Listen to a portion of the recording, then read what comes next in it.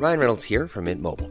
With the price of just about everything going up during inflation, we thought we'd bring our prices down. So to help us, we brought in a reverse auctioneer, which is apparently a thing. Mint Mobile Unlimited Premium Wireless. How to get 30, 30, bit to get 30, bit to get 20, 20, 20, bit to get 20, 20, bit to get 15, 15, 15, 15, just $15 a month? Sold! Give it a try at mintmobile.com/switch. $45 up front for 3 months plus taxes and fees. Promo rate for new customers for limited time. Unlimited more than 40 gigabytes per month. Slows full terms at mintmobile.com. Even when we're on a budget, we still deserve nice things. Quince is a place to scoop up stunning high-end goods for 50 to 80% less than similar brands. They have buttery soft cashmere sweaters starting at $50, luxurious Italian leather bags, and so much more. Plus, Quince only works with factories that use safe, ethical, and responsible manufacturing. Get the high-end goods you'll love without the high price tag with Quince. Go to quince.com/style for free shipping and 365-day returns.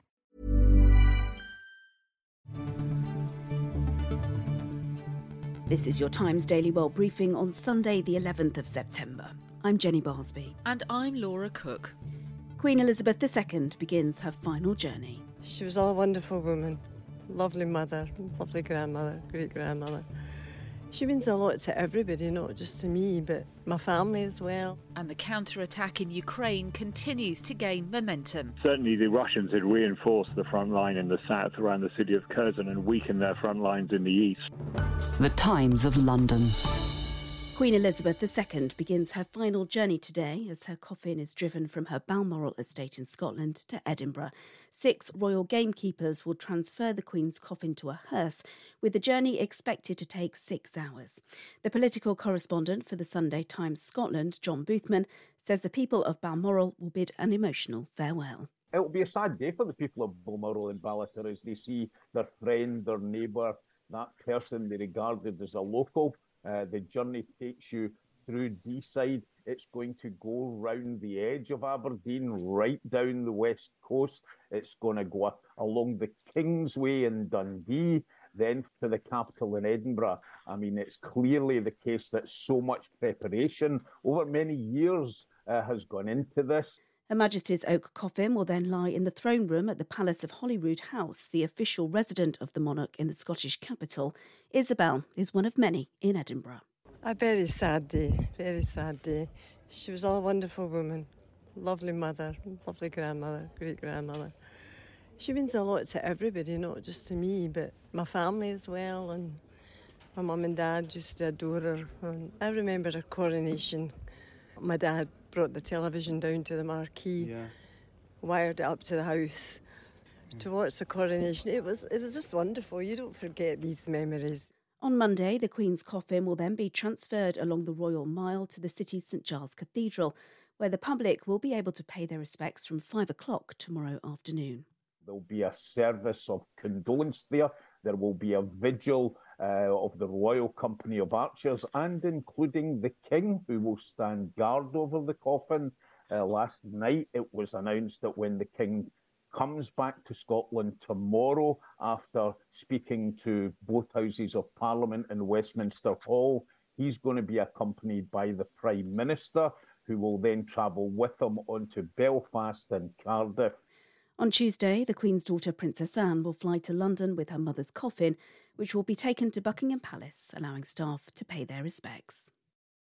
King Charles has officially been proclaimed head of state in New Zealand at a ceremony in the capital, Wellington.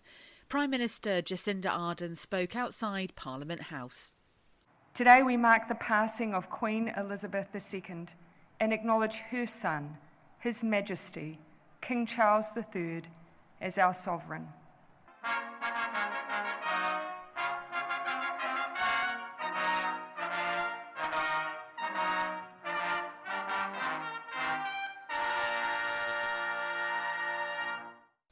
Crowds gathered to watch the proclamation of accession ceremony, the first event open to the public in New Zealand since the Queen's death. Governor-General Cindy Kiro made the formal announcement. With this ceremony, and with the flags of New Zealand, the Cook Islands, Niue and Tokelau at full mast, we duly acknowledge the ascension of our new King, His Majesty, King Charles III.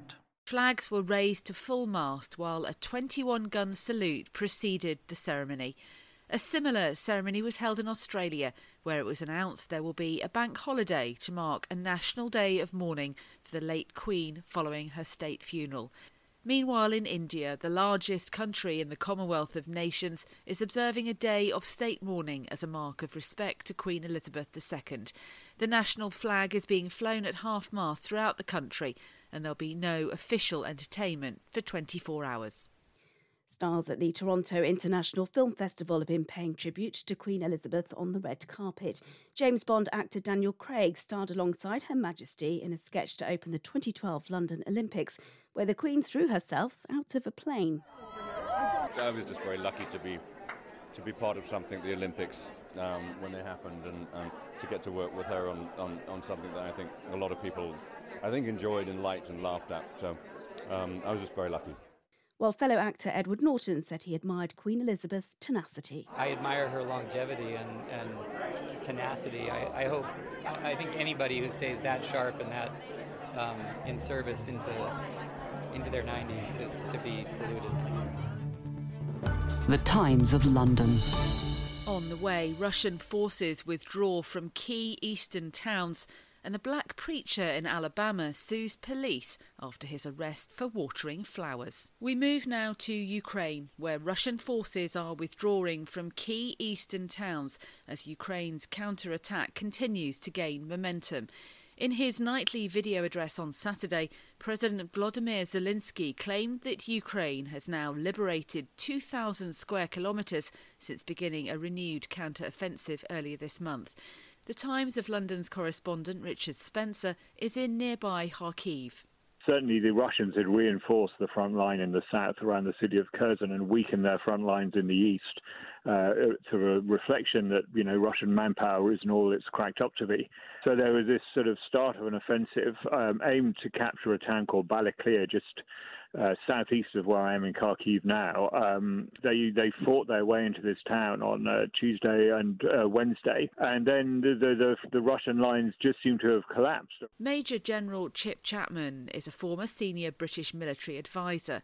He explains Ukraine's army has the capacity to reclaim Russian-occupied territory. Because this is an army which is being reversed, the Russian army, although Putin has no sign of wanting to pull back from the invasion. But one thing you can't hide is an army which is collapsing. And certainly in the east of Ukraine, this is a collapsing army. And once the word withdraw is used, people down tools, your cohesion, your purpose, your discipline, all evaporate. And that is very dangerous for the Russian army. The retreat came shortly after the capture of a military hub that supplies Russia's entire front line across the northeast of the country. It could prove to be a decisive turning point in the war, with thousands of Russian soldiers having abandoned their ammunition and equipment. Major General Chapman says Russia could take the decision to move more soldiers into Ukraine. He could mobilise, but that would change the absolute nature of the war from this special military operation, a limited operation, which he's always said it would be. And therefore, his regime could actually be in trouble because autocracies always seem relatively stable up to the point they become drastically unstable. And we kind of saw that with Ceausescu in Romania, for example, in 1989. We head now to the United States, where a black preacher in Alabama has sued the police after being arrested while watering his neighbour's flowers. Michael Jennings was arrested in May after a white neighbour called 911 and said a younger black male and gold SUV were at a house where the owners were away. The owners were friends of Jennings and had asked him to watch their home. When officers arrived, Jennings identified himself as Pastor Jennings but refused to give ID to the officers. After a confrontation that lasted 20 minutes, Jennings was arrested on a charge of obstructing government operations. The charge was dismissed within days.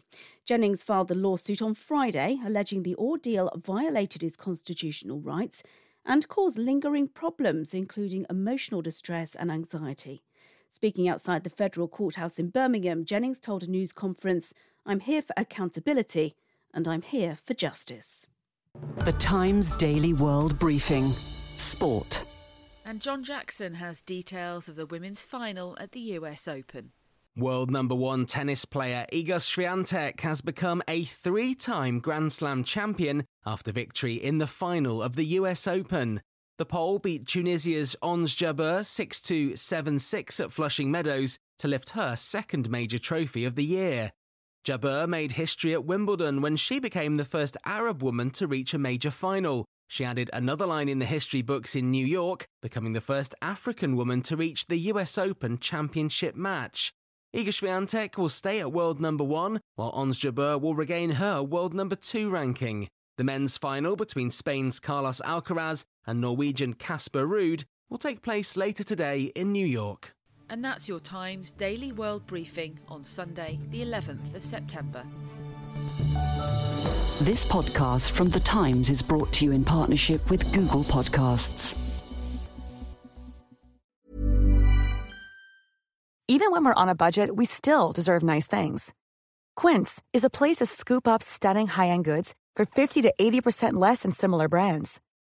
They have buttery soft cashmere sweaters starting at $50, luxurious Italian leather bags, and so much more. Plus, Quince only works with factories that use safe, ethical, and responsible manufacturing.